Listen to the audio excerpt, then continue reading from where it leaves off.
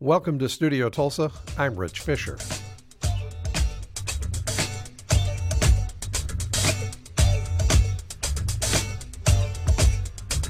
While the recent storm has curtailed many activities, the Woody Guthrie Center remains open, and if you're looking to beat the heat for a couple of hours, the center has a new exhibit about the origins of disco. Now, at first glance, maybe even second glance, disco and Woody Guthrie appear to have nothing in common.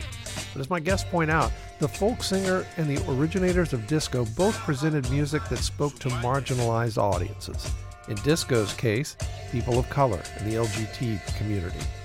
It was a niche culture. Only once record companies saw commercial potential did the music change, as did the dancers and community that went to the commercial clubs that popped up catering to this dance culture. My guest today says that the success of this tune, Manu Dibango's Soul Mukasa, an Afro-pop tune which became a minor Billboard hit in 1973, changed how record companies viewed this niche music. Of course, it led to the hits, as well as all of the dreck of the disco era. Tim Lawrence is the co-curator of the Woody Guthrie Center's exhibit. He is the author of Love Saves the Day, The History of American Dance Music, 1970 to 1979, and was actually involved in the loft dance culture, which spawned in the early 1970s.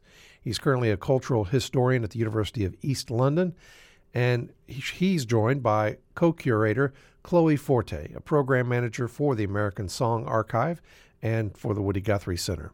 The center presents Love Saves the Day, the Subterranean History of American Disco, now on display through October 8th at the Woody Guthrie Center. Tim and Chloe, thanks very much for joining us here on Studio Tulsa. Thank you for having us. Yeah, it's great to be here. Let me begin with the idea of doing a disco exhibit at somebody who I guess many people would say, what's the connection to Woody Guthrie and the American Song Archives? Chloe, let me ask you about doing this particular exhibit. What's the connection? Or is there a connection, or is it just good music and interesting music?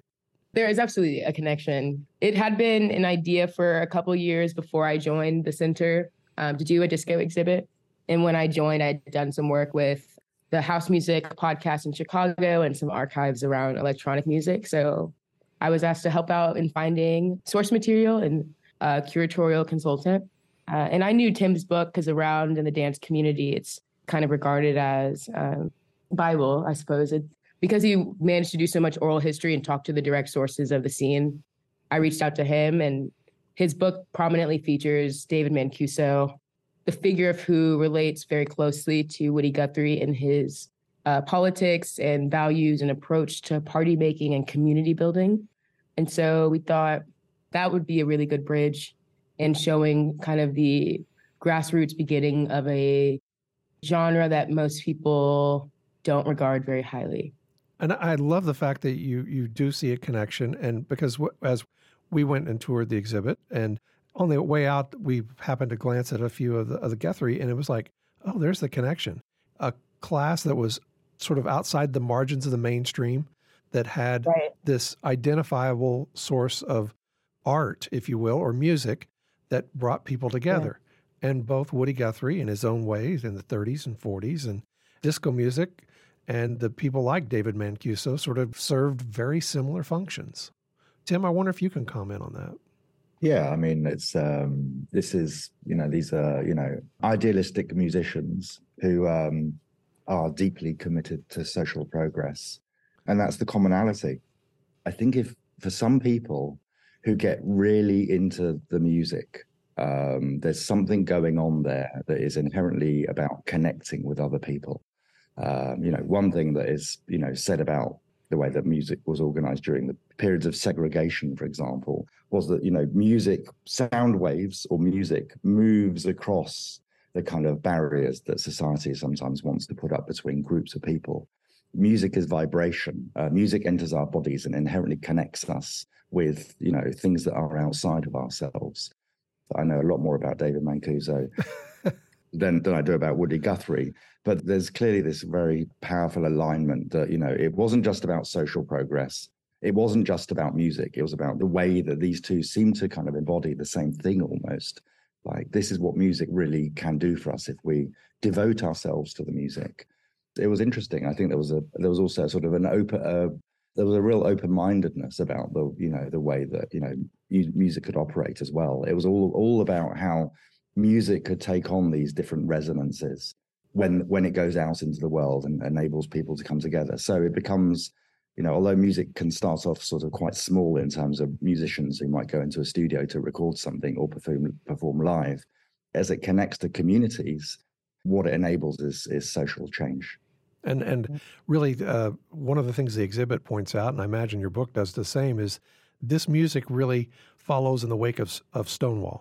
How important was Stonewall in the sort of connection of people coming together, somebody like David Mancuso, who is sort of the person that started first having these house parties or loft parties that gained a following, that somewhat comes out of the European discotheque movement, but I think it's a very different animal in many ways. Can you maybe explain what that animal was that David Mancuso was doing in 1970? I mean, the first thing to maybe say about this is that David's key reference point was this phenomenon known as the rent party, rather than the discotheque. The rent party goes back to the Harlem Renaissance of the 1920s, when African Americans living in Harlem who couldn't afford to pay inflated rents to absentee landlords started to put on little parties in their homes and request a small contribution at the door in order to be able to pay their rent. And this kind of cultural practice or social practice continued. It had its highs and it had its lows, but it was still going on when David moved to New York City from Utica, upstate New York, in 1962. And this became his favorite way of socializing because he really loved the intimacy of these gatherings, the privacy and the way that you build deep relationships. David's view of the discotheque scene, which kind of took root in France and to a certain extent Germany and then London, and came to New York in the early 1960s. This was a more obviously commercial scene. It was sold alcohol. It was open to the public, but the whole scene was arguably more transient, and it was also much more bound up by New York City cabaret licensing laws that introduced all sorts of restrictions, including restrictions around closing times. David was all about freedom and community and social progress. I mean, you asked about Stonewall, and that was in a way a very significant moment. But the Stonewall was really the culmination of a whole series of developments that had already been in process for some time and would continue to develop for some time after that. And as important it was also located within a broader countercultural movement in which young people in particular, but by no means only young people, wanted transformational change in the way that society was organized. I mean, the pillar of this movement in many respects, or one of the key inspirations for it, was the civil rights movement that in itself mutated to the Black Power movement as the 1960s progressed. There was also, obviously related to Stonewall, the gay liberation movement. There was also the feminist movement. There was an incredibly powerful anti-war movement. And there was also a general desire for people to experiment with forms of living that cut across the spectrum that would enable kind of a greater sense of freedom. And this, for many people, this involved taking LSD or experimenting with LSD. So David sort of came into this as someone who was deeply immersed in the countercultural movement. He had certainly experimented with some seriousness with LSD. And he decided to hold a rent party of his own, or start a rent party of his own that would begin on Valentine's Day 1970 in a downtown loft that he had moved into in 1965, with music played through a very high-end stereo system that he had already started to put together that featured these iconic Clipshon speakers that date back to 1948. And he held this party on Valentine's Day 1970. And that happened to be a Saturday night. For David, he was as much interested or even more interested in sort of the broad idea of universal love, which was very much of the late 60s, rather than, let's say, some narrower conceptions of love. And indeed, he really believed in the social potential also of love, of LSD, I should say, to open up people to experience, to connection, to spiritual epiphanies, all these things that people often associate with that experience. And so the Love Saves the Day party, as it came to be known, was also an LSD party. Love being the L, S being the Saves being the S, and Day being the D. So yeah, it was a pivotal moment in the development of DJ culture. Before this moment, largely speaking, DJs manipulated their dance floors, thought of themselves as puppeteers, and were paid to make sure that the bar made money. So intermittently, DJs would play a record with a slow record to encourage people to go and dance at the bar. So there was no like relationship or conversation happening between the DJ and the dancers that could unfold across the course of the evening. That was the situation really in the 1960s. But with David's party and a parallel party or discotheque that was kind of reinvented itself simultaneously, that was called the Sanctuary, where an important DJ called Francis Grasso was DJing. These two dance floors effectively marked the beginning of what I like to think of as contemporary DJ culture, where it's all about the communication between the DJ and the dancer. And this really opened up to the potential of DJing to be a new, and I would say quite radical form of musicianship. David's a really key figure in all of this, but he's not the only key figure. Right. And some of the videos that you have in the exhibit resembles more recent times a rave in many ways. That sort of hypnotic music, and the dancers just sort of becomes a rhythmic pulse even of themselves. Is that a fair thing to say? Or I think that's quite fair. I think that was also what was so interesting about Tim's research and the way that he approached some of the cultural observations of the scene, where a lot of folk music, the social progress or activism comes with the words chosen. The social formations or the social progressions that occurred with this scene had a lot to do with how people were gathering and what kind of material and immaterial environmental changes allowed for people to gather and get to know each other and reform relationship to each other. And like Tim was saying about the DJ culture kind of beginning at the early 70s, the change of the relationship with the DJ to the dancers, and so the dancers to each other and back towards the DJ, seemed to be a real core foundational element for a lot of the social change that the exhibit and Tim's book delve a little deeper into. I would agree also with your point that it kind of resembles current club culture, club scene. A lot of the structure of the night is very similar. And I suppose that was the biggest surprise for me, and hopefully something new for people visiting the exhibit, to see that a lot of the elements of nightclub, dance club culture, house party culture that I know I took for granted, a lot of it began in this period and mixed a lot of various influences. I don't know, to allow people to enjoy themselves and form new communities. One of the things that sort of, I mean, the comparison with a rave scene is an interesting one, or contemporary club culture or dance culture. I mean, as engaging and as dynamic as contemporary DJ culture is, and has the potential to also be, my overall impression, having kind of grown up through this, the house music and rave scene effectively, was that when I started to learn about, meet David and Mancuso and learn about what was going on in this very early part, this pre-disco really part of the 1970s in particular, but the culture, this underground culture did continue to evolve throughout and survived the backlash against disco. But anyway, my impression of this culture when I first came across it was that it was kind of way more advanced than contemporary rave culture, for example, or club culture. The range of the music, the intensity of the journey, the duration of the party, the variety of different people who were coming onto these dance floors, and the vastly different social backgrounds that they came from, and yet congregated together. I'm not really convinced. There are resemblances between what was going on in the early 70s and what came to kind of club culture and rave culture.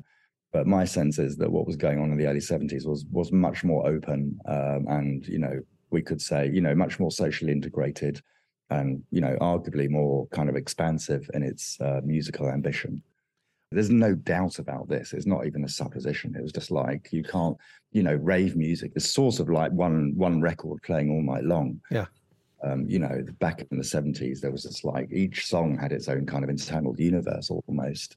But it's interesting, definitely. I mean, what is going on is that human beings, through the challenges that we all experience in our everyday lives, have a great need to congregate together in groups of other people, to feel connected and at one with ourselves.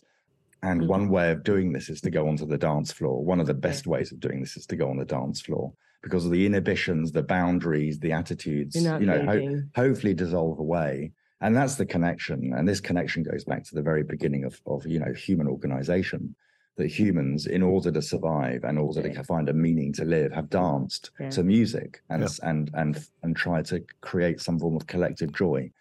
And this was obviously going on at Woodstock as well, which just preceded the opening of the Loft and the emergence of what came to be known as disco culture. And yeah, it carries on in rave culture today. It carries on in, marathons and people wanting to come together and get the endomorphins kind of pumping, basically.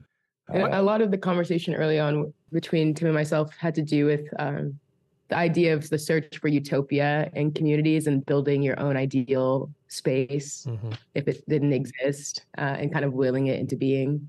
And David Mancuso was kind of serving that same aim that Woody Guthrie's music served. And even though their methods of attaining that utopistic vision might have been different, that urge and drive to create what some people consider to be a childish vision, they both realized it for a period of time. Woody Guthrie Center is presenting Love Saves the Day, the Subterranean History of American Disco at the Woody Guthrie Center. And my guests are the co-curators, Chloe Forte, who's a program manager for American Song Archives here in Tulsa, and Tim Lawrence, who is author of Love Saves the Day, the History of American Dance Music, 1970-1979, and a cultural historian at the University of East London. They're my guests today here on Studio Tulsa. Tim, let me follow up on something you stated a couple of times, and Chloe, you alluded to, the fact that these early dance parties, it was not what we would call disco music. Disco music that people, you say, oh, that's disco music. This comes from the end of period of this music when it's been commercialized, greatly commercialized. What people were playing in early 70s was R&B, soul music, anything that had a really good dance beat, world music. In fact, this was a sort of an amalgam and melange of musics that you would hear through the evening, curated by that DJ. Yeah, I mean, it was, there was no, this wasn't a recognized culture. I mean, to a certain extent, 1960s discotheque culture, it was a recognized phenomenon. It did help kind of, contribute to sales of rock and roll music. I think Billboard paid some interest to what was going on, but then it all died away and it never really became a full phenomenon in itself. And there was never the sense that the dance floor had, let's say, shaped this sound. So come the beginning of the 1970s, when this culture started to kind of effectively be reborn. I mean, partly because of the vision of some of the party hosts, such as Dave Mancuso, but also because in many ways, this new demographic came on the dance floor, a new rainbow coalition of dancers who were largely, although absolutely not exclusively, people of color, queers, and women, groups that had been somewhat marginalized or maybe even very marginalized within mainstream rock culture, found this new home on the dance floor. And it was their tastes, really, that DJs needed to pay attention to if they wanted to have a good party. And so DJs, who had slipped, who were hardly weren't recognized as, as effectively as existing in the music industry or by the record companies, had to go round basically hunting down, searching for records that could satisfy these dance crowds that were absolutely passionate about this experience and started to really live for their Saturday nights. And so DJs, as you said, Rich, DJs were effectively going around making, finding whatever they could. There was a lot of soul, there was a lot of R&B, there was a lot of funk, but there was also a lot of music, rock music when it was danceable. And indeed, there was African music and there was Latin music and there was music from Europe. And it was anything that had a beat and also a message. This was very important as well. The idea that the music had some kind of meaning. Vince Aletti, who became the kind of key music writer to kind of report on effectively the development of what became known as a discotheque scene, published his earliest piece about the rise of this culture in Rolling Stone in the autumn of 1973. And Vince, who was a regular at the Loft, and in a way, the more you look into this culture and the more sort of stones you unturn, the more you realize that does sometimes seem as though everything does go back to the Loft. So Vince Aletti was a regular at the Loft, and he wrote this story, which was largely inspired by his experiences at the Loft and related parties. Wrote this piece in the autumn of 73, saying that this new culture was emerging that no one had really understood until, but Vince was identifying. And it was led by DJs, but also these, very passionate, fanatical dance crowds. And a new sound was emerging on these floors. And it involved some of the sounds that we've already referenced, but it also included a bunch of, what we could call aesthetic or recurring sonic elements. And that would be that often there would be a very organic feel to the tracks. There would often be a heavy emphasis on percussion and what we call the break, which is when all of the music cuts to just the drummer. A lot of the percussion and the rhythm would be syncopated or polyrhythmic, drawing on various sort of histories of African and Latin music making. A lot of the vocals would be chanted. Sometimes the chanting would often even be foreign language. It didn't necessarily matter for the lyrics to be English. And gradually into this situation also, there was a kind of an embrace of music that featured these orchestral strings. So Vince called this effectively discotheque music. That meant not what we think of as the disco genre, because that had yet to really be formalized, or it was just coming into shape. What discotheque music initially meant was all of the sounds you would hear if you went to a discotheque dance floor, because the discotheques were catching up with these private parties, or a party such as the Loft, or the various private parties that copied or were inspired by what David was doing. And when I view the history of this music, what I see is an underground music of amalgam of musics that break into the mainstream, becomes hugely commercial, and that, in fact, kills the music in a way. How do you see it? They have a lot of the Billboard magazines through the 70s available online. And Tim's book is very well indexed, so I was going back to a lot of primary sources that were referenced in the book, just to also educate myself. And going through Billboard is very interesting to watch the amount of articles and industry reports that don't include disco at all. And then by the mid-70s, they're having a disco conference. There's a couple of disco issues outlining equipment, and you can watch the whole industry being built by just looking at periodicals from the time, what they say, or the lack of speaking about this culture to naming it outright and trying to get in on how much money it's making.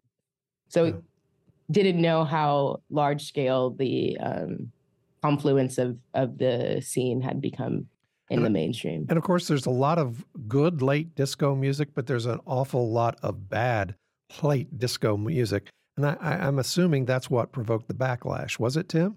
Yeah, it's complicated, I would say. But yeah, definitely that's what was an element. I mean, initially, I would say, someone like David Mancuso, for various reasons, wanted to remain outside of the public eye, because his whole thing was like, I'm running a house party. And if you run a party in your own home, you don't want the media to know about it because it's a private thing. You're asking your friends and their friends of friends over. But the wider scene, as it emerged and as DJing and the culture associated with DJing developed, became popular, they were, many people were grateful for the recognition, to have a bit of income, to be paid for work, to have more records coming through. And it was a very exciting period. And a lot of early disco, a lot of disco, as you say, Rich, all the way through, there was good music being recorded. I mean, it was kind of this culture, DJ-led disco culture, if you like, that kind of led to the innovation of, remix culture and the emergence of what we call the 12-inch single, which allowed DJs and remixers to extend a recording so that it was better suited for dance floor consumption. And this, was a whole art form that is, in many ways is one of the defining elements of contemporary dance music culture.